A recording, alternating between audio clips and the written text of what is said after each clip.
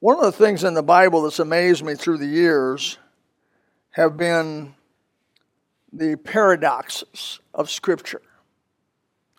Why is that one not on? This TV's not on the back. That's what he was pointing. You were pointing at that? Because I like to teach off this TV if possible. You know, I used to teach off these TVs. Then I got used to that one. Now they cut me off. Now I'm back to this one. Now I don't know what this and all. You guys are hurting me. Okay, I'm going to teach you. Do the best you can to get that on. Don't quit. Get whoever you got to get that on. Because that's going to help me a lot. Otherwise, I'm going to have a kink in my neck. Here we go. Illogical Christianity. Up is down, down is up. You don't read the Bible for very long before you figure that out. Jesus was different than anybody that ever had come. Jesus came and asked of his people things that nobody else asked of his people. I mean, it was just amazing.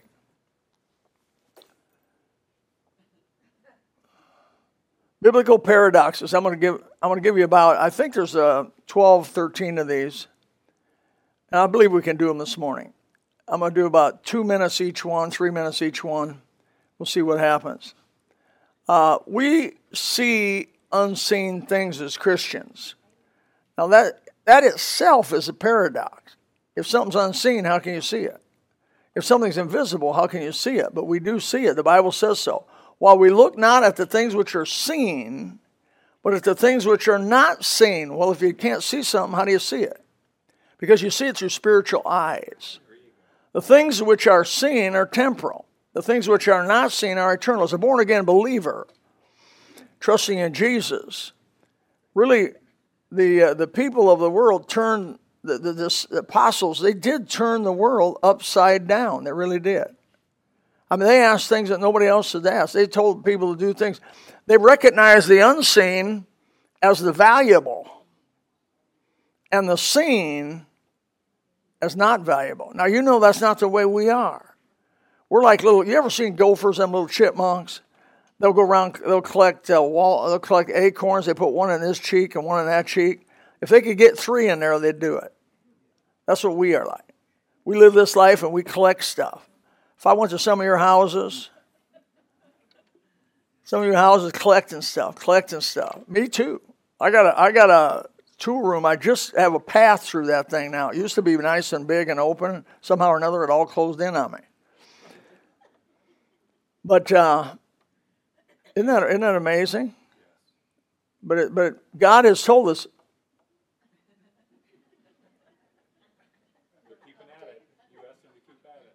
Hit no.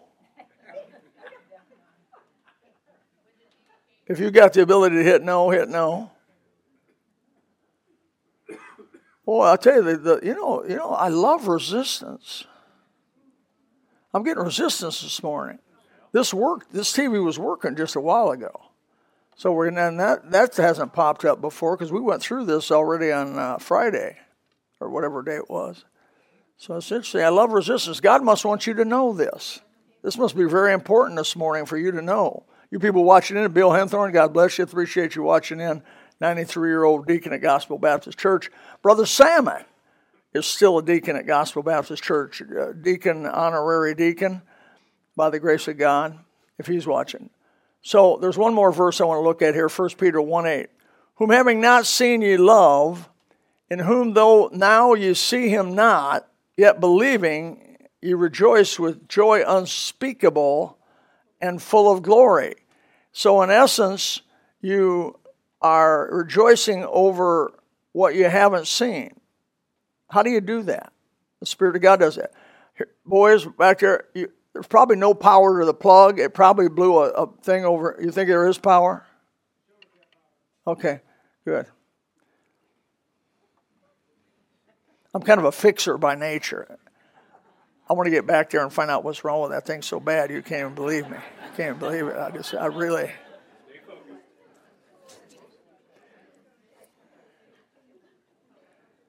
Jesus said about those who have to see to believe, an adulterous and wicked generation seeketh a sign.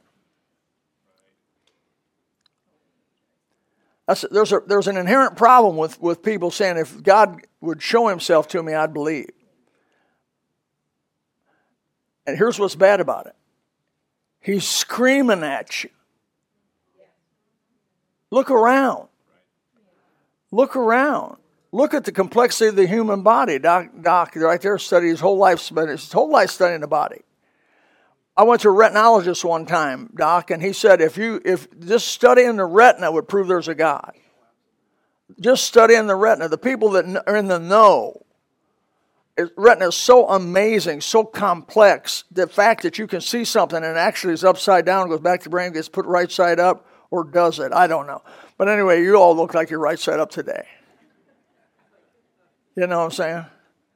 There's a God in heaven. The birds and the diversity of the animal kingdom and the diversity of the bug kingdom. You know, I was reading through the book of Revelation this week, and it describes the creatures. Ezekiel also describes those four living creatures, and it's a strange description. But then I get thinking, have you ever seen bugs under a microscope? What was described in Ezekiel, what's described in Revelation is no weirder, no stranger than some of the bugs I've seen underneath the microscope. Well, if God can make a micro creature with all those details, and he can make a big creature with all those details, 6 wings, and they don't move, they don't turn when they move like this. Reminds me of a hummingbird. You ever seen a hummingbird? They're like, they don't move like normal birds, do they? God's already shown that stuff to us. Man, there's a God in heaven. Show me the unseen God. God, and through creature, the firmament showeth forth the glory of God. If you don't believe, in fact, if you read Romans 1, if you won't believe by what the testimony of nature that God's shown you, you probably won't believe. And God doesn't give you more signs than that. That's big.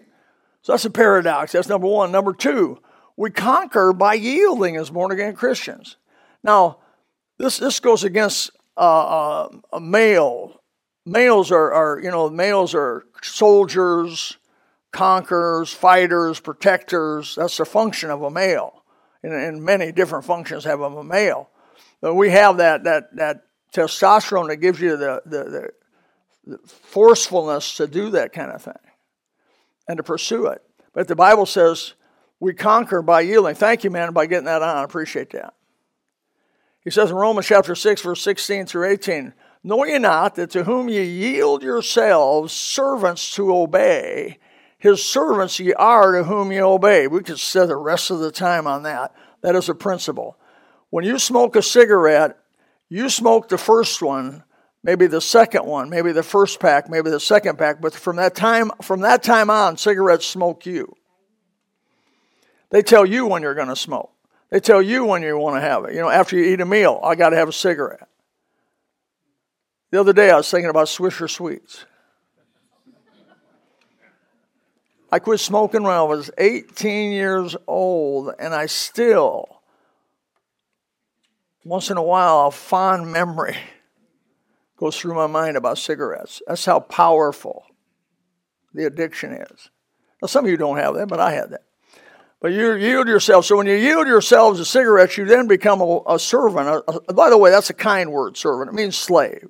To obey. His servants ye are whom you obey. Whether of sin unto death. So when you sin, you basically become a servant of sin, and that leads you to death.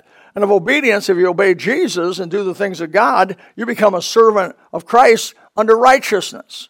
But God be thanked that ye were servants of sin, but ye have obeyed from the heart that form of doctrine which was delivered unto you. Being saved is not just informational. Do you get that statement? It's not just informational. If our problem was not enough information, we would all be wonderful.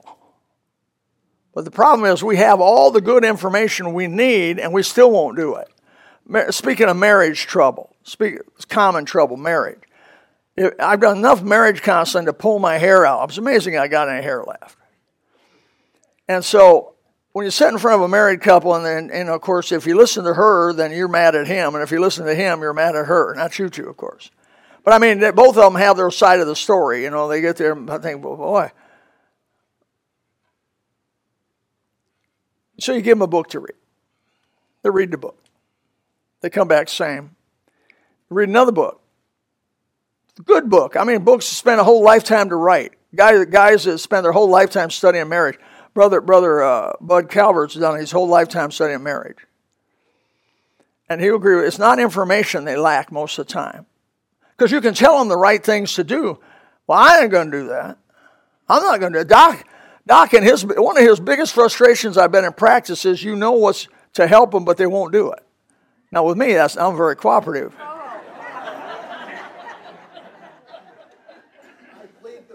You plead the fifth. At least you don't drink it. So, that's right. But God be thanked, your servants of sin, but you're obeyed from the heart.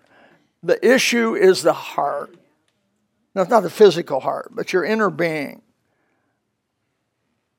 You decide sometimes on very little information to live for God, and He'll help you. And you'll get more information, that'll be good. Being made then free from sin by the obedience to Christ, by trusting Him, repenting and trusting Him as your Savior, then wanting to do His will, you become servants of righteousness. So we conquer by yielding. That's tough, because our nature's not that way. What can I do to be better? That's what we want to do. What can I do? Works. What works can I do? Can I go to church 7 days a week? Brother Mike Tamara was raised Roman Catholic. He knows this. People go to church 7 days a week at the Roman Catholic Church. They go 7 a.m., 6 a.m. Mass, whatever. They'll go 7 days a week their whole life. Is that going to help them to get into heaven by the fact that they showed up and did that? They got to have obedience from the heart. Christianity is invisible, which then becomes visible by the obedience. So we conquer. The third thing, I got to get better, and I got to do better than this. We find rest under a yoke. This verse really familiar with you, Matthew 11:28-30. Come unto me, all you that labor and are heavy laden, and I will give you rest. How are you going to do that? Well, he says, take my yoke upon you. Now, a yoke, if you're familiar with farming, it goes on usually horses or oxen or asses or something like that. It's something that is hard on them. They have to put that around them, then they got to pull a carriage by it or a cart by it or whatever. Yoke's a bondage thing. Take my yoke upon you and learn of me, for I am meek and lowly in heart, and ye shall find rest unto your souls. For my yoke is easy, and my burden is light. Compared, you say, well, I don't believe in having a yoke. You got one. Sin is in and of itself is a yoke. Whosoever sins is a servant of sin, a slave of sin. So sin, basically what Jesus is saying here, you can go and live for yourself and live the way you want to live, but your way of living is going to be a lot harder on you, and you're not going to find rest, and you're not going to find peace. You're only going to find rest and peace in me, and your yoke, the yoke that I get, and there is a yoke in being a Christian, amen? There is a yoke in being a Christian. But my yoke, Jesus says, is going to be way better than sin's yoke. Just way better. So we find rest under a yoke. That's a paradox.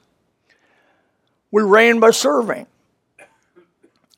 Luke 9:48, and he said unto them, whosoever shall receive this child in my name receiveth me, and whosoever shall receive me, receive him that sent me. Okay, let me try again. Whosoever shall receive this child in my name receiveth me, and whosoever shall receive me receiveth him that sent me. For he that is least among you all, the same shall be great.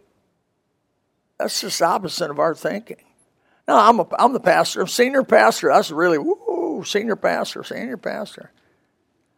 I'm the servant of all you people. My life has not gone the way I wanted it to go. I did it according to what God wanted me to do, which was to serve you. He says, I want you to be the servant of a group of people. That's what being a pastor really is you're serving a group of people. My study days and my days at home praying and my days with God and try to keep everything by the grace of God in obedience to Christ and be accountable to Him. All of that's for you. It's really not for me. But if you're going to be great in God's eyes and do the right thing in God's eyes, you're going to be the least of all. The problem with David is he was a little shepherd boy, and he got to be the king of Israel. And when he got to be the king of Israel, he quit being little in his own eyes, and he took another man's wife by force and killed the guy. People that are little in their own eyes don't do that.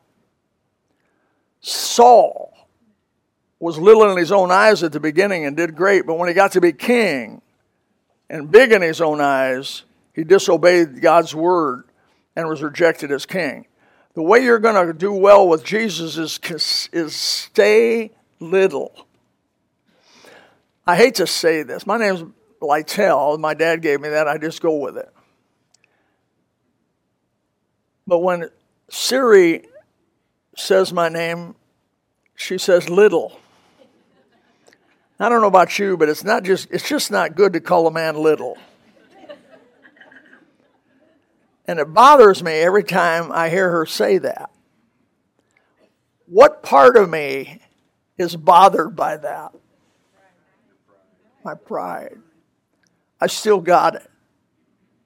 Someday I'm going to lose it. But the pride, it's so ready that when she says, Bill Little, oh.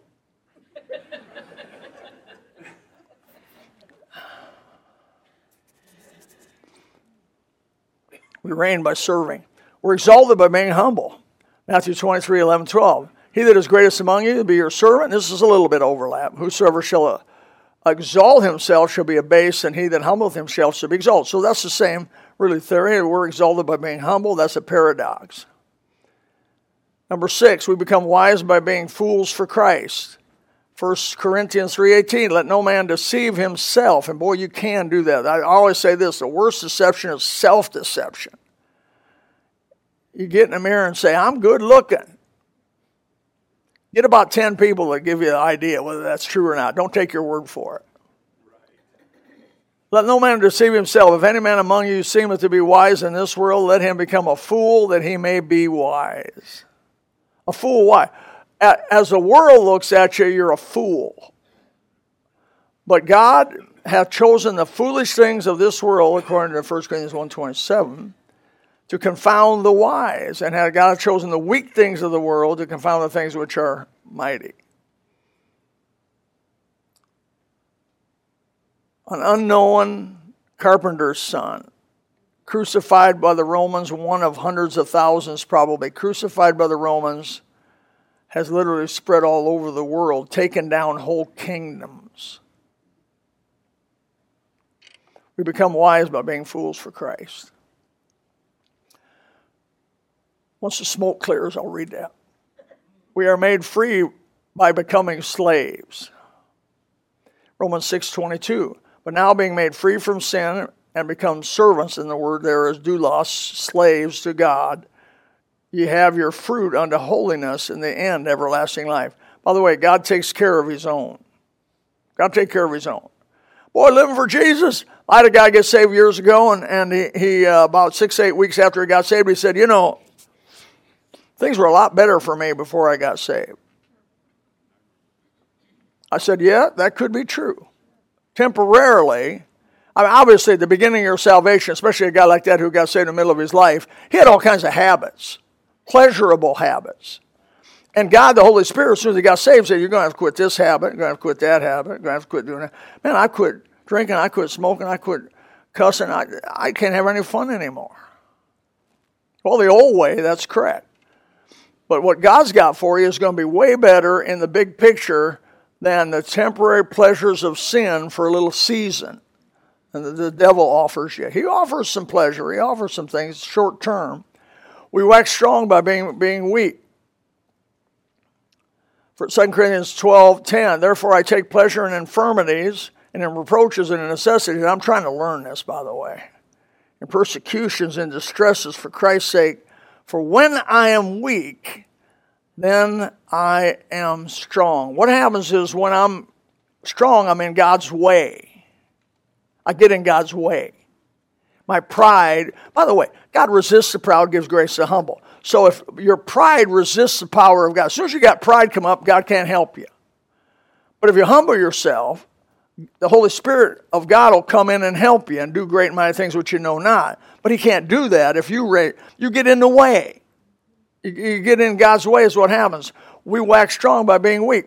Paul understood that more than maybe any man in the New Testament. He understood what it was to be weak. He got beat and beat and beat and beat and beat and beat and beat. Unbelievable. I'm surprised. Amazing. Only God could have had him live through all of that. That's because his pride was so strong. Why did Paul have to go through what he went through? Because God loved him. Because he knew if he didn't do that to Paul, he would rise up, because he was a super intelligent guy. He probably had the Old Testament memorized. He was used to being the leader of the leader. He could outsmart, outlogic most people. And that's not the Paul that God was going to be able to use. He said, I'm going to show Paul, I'll show him what great things he must suffer for my sake. That's what the Bible says. That was his commission. When the smoke clears. Number 9, we triumph by defeat. These are paradoxes. 2 Corinthians 12, 7 through 9. If you can't read it, I am so sorry. Unless I should be exalted above measure through the abundance of the revelations, because Paul wrote, I believe, 13 of the 27 New Testament books, there was given to me a thorn in the flesh, the messenger of Satan, to buffet me, lest I should be exalted above measure. Now, Baptists buffet themselves, but not in the same way Paul did. Buffet, spelled the same, pronounced differently.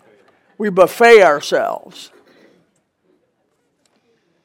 But Satan buffeted him. He whipped him around, beat him around, thus he should be exalted above measure, because he had a pride thing going on. This thing I besought the Lord thrice that I might depart from. Now, Paul had ability to do miracles. The apostles were able to do miracles. He could do miracles. Many things he'd been given to help spread the gospel. So when he prayed, I would think the man had answered prayer, but when he went to God and said, take these away from me, I can't take it anymore. 3 different times he pleaded with God, and God said, no, my grace is sufficient for thee, for my strength is made perfect. That word means complete and whole in weakness. Most gladly, therefore, will I rather glory in my infirmities, that the power of Christ may rest upon me. That's a lifelong lesson. We need to get that. We need to remind ourselves of that as born-again believers. You have an affliction, don't get bitter, get better. You have something going wrong, you're struggling with being old, don't get bitter, get better. Thank God for your weaknesses. Thank God for your troubles. Thank God for the infirmities. That if he could be glorified somehow in them, that's the way to go.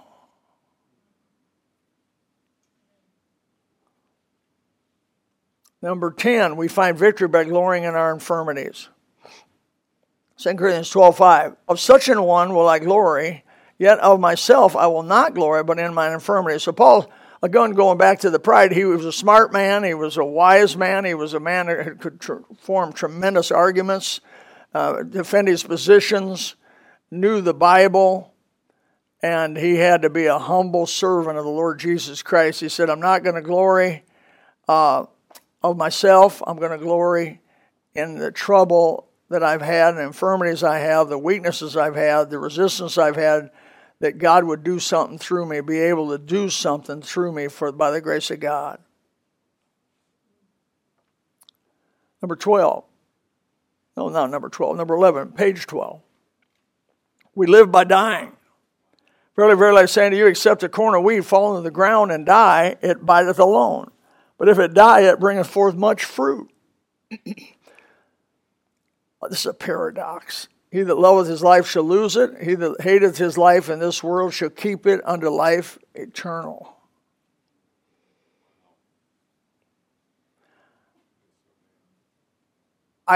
In some degree, I don't believe you can have your foot in both worlds.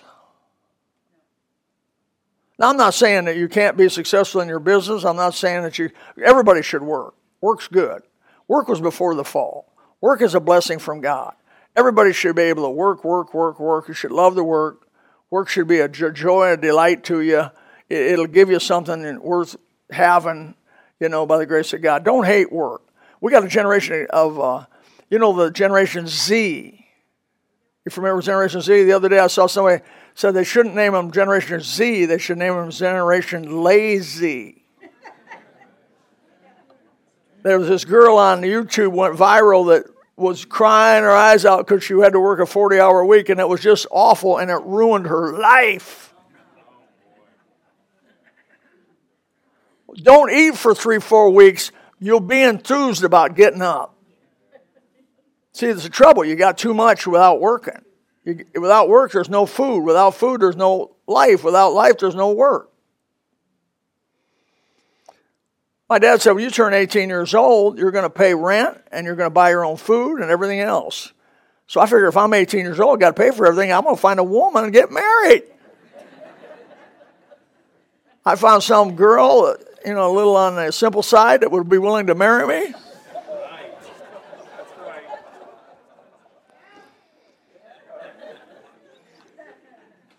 Hey, man, honey, you were young and...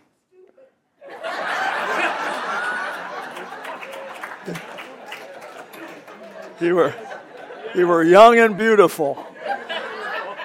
That's what I was going to say. You were young and beautiful. That's what I was going to say.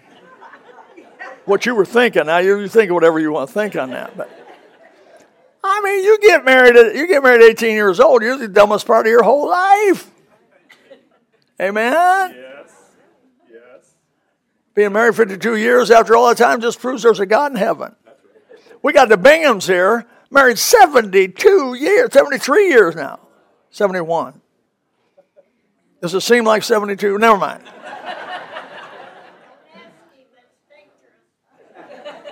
I knew somebody in my life, 75 years. That's the longest I've ever known anybody be married. 75, 3/4 of a century married. And they were happy with each other. They giggle around each other, be happy to be, like my wife and I.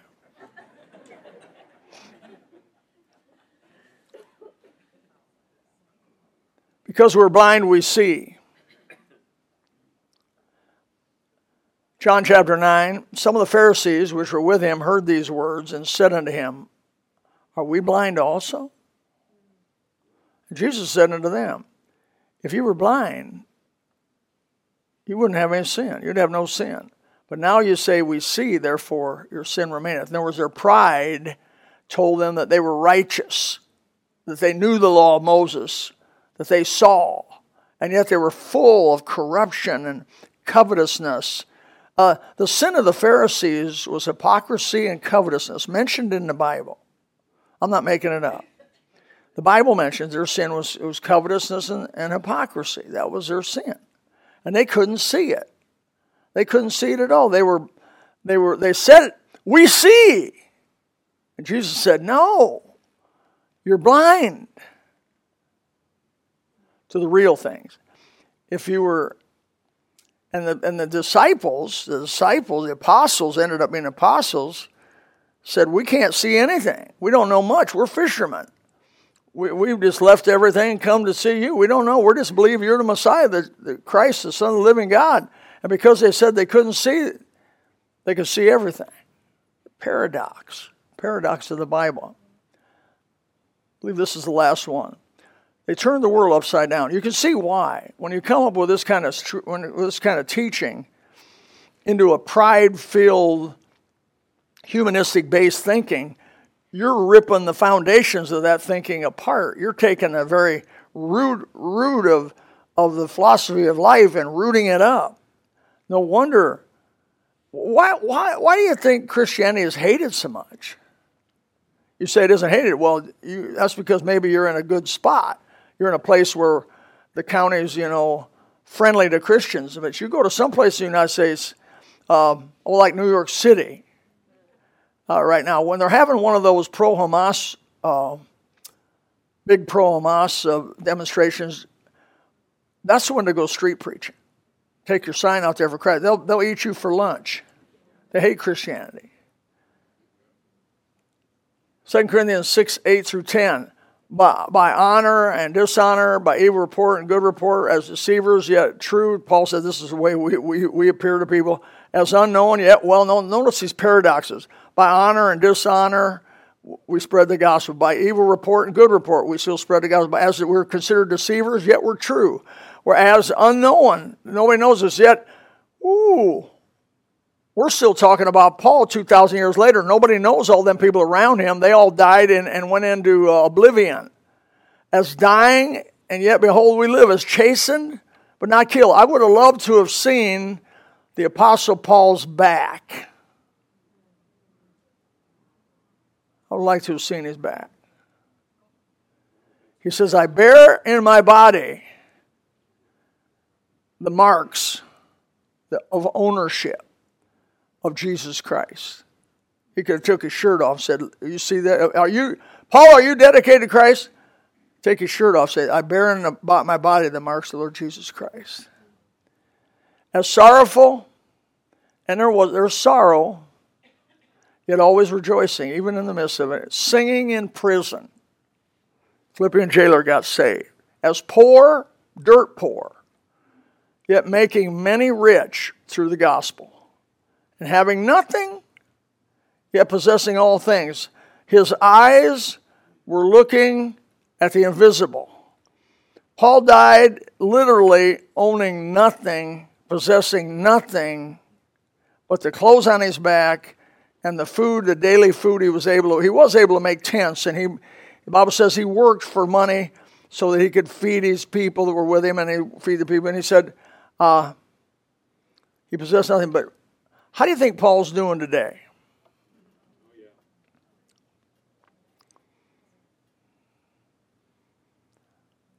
How do you think the Pharisees are doing today?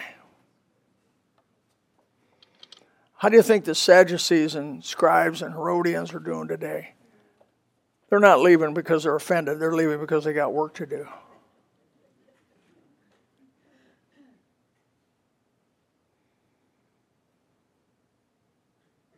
Somebody need to go with her. She all right? Her husband back there. She's all right? The end of a couple more people leaving. I'm getting Todd Whiff back.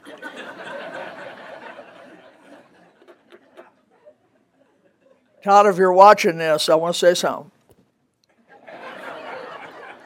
So, the end is just the beginning. It's beautiful to be a Christian. It's beautiful to... No, there are no perfect Christians, okay? No perfect Christians. All Christians have stumbled and fallen and struggled and gotten out. The righteous fall 7 times and rise up again. That kind of gives you an indication that you're not going to go through this life on flowery beds of ease. But in the midst of it all, whatever happens, you can trust Him who gave Himself for you. And He's going to bring you through it all. And in the end, you're going to be able to look back and see clearly it was a better way. It was the best way. To live for Christ is the best way. Father, help us today. Thank you for the Holy Spirit and the Word of God. Jesus. If you would like to know more about the Lord Jesus Christ, you may contact us at the church website, gospelbaptistchurch.com, or you can go to Facebook and type in Gospel Baptist Church, Bonita Springs, Florida. Also, you could call the church office at 239-947-1285. Thank you, and God bless.